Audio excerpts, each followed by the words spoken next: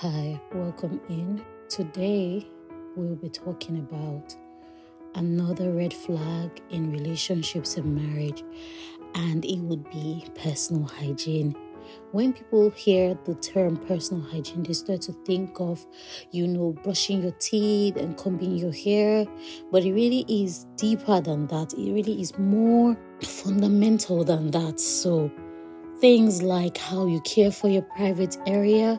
For married people, especially men, they need to know that any toilet or bathroom that they use, their partner is literally using it as well. So if they contact anything from that bathroom, they're basically going to pass it to their wife. So men need to be more intentional about their personal hygiene even more, and of course women.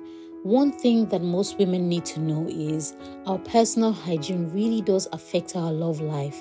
If your personal hygiene is excellent, you will be more confident in yourself. You'll be more accepting in yourself. You'll be able to open your legs wide and not feel weird that, hope there isn't a smell there. Most women do not know this, that after using toilet paper in the bathroom, you still need to use soap and water. That's after doing number 2.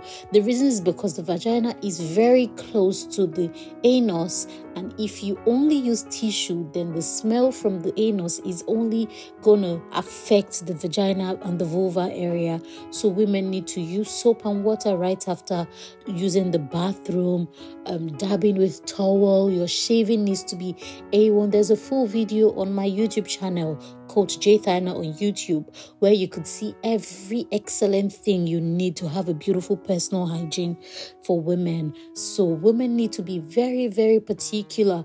When your personal hygiene is beautiful, right? When it's A1, when it's excellent, you just have so much confidence in yourself, in your sex life, in your relationship. When other women pass by or smell good, you're not intimidated by them because you know that you're smelling good as well. You are looking good as well. There isn't any weird thing about your body when you take off your clothes in the presence of the man in your life. Women need to be very, very, very intentional about their personal hygiene. Brushing your teeth morning and night, using a mouthwash, all of this cannot be overemphasized. Women need to take more heed to their personal hygiene as well as men. Men are very, manual, so they want to be quick with everything, with their showering, with their brushing and everything. That's very, very understandable. But as a woman, you need to somehow influence his personal hygiene. Most women think, he's not as neat as I want him to be. You can actually influence him to be neater with how he takes care of himself. I enjoy doing this with you, and I'll see you tomorrow, same time. Coach J Thyna here. Bye-bye.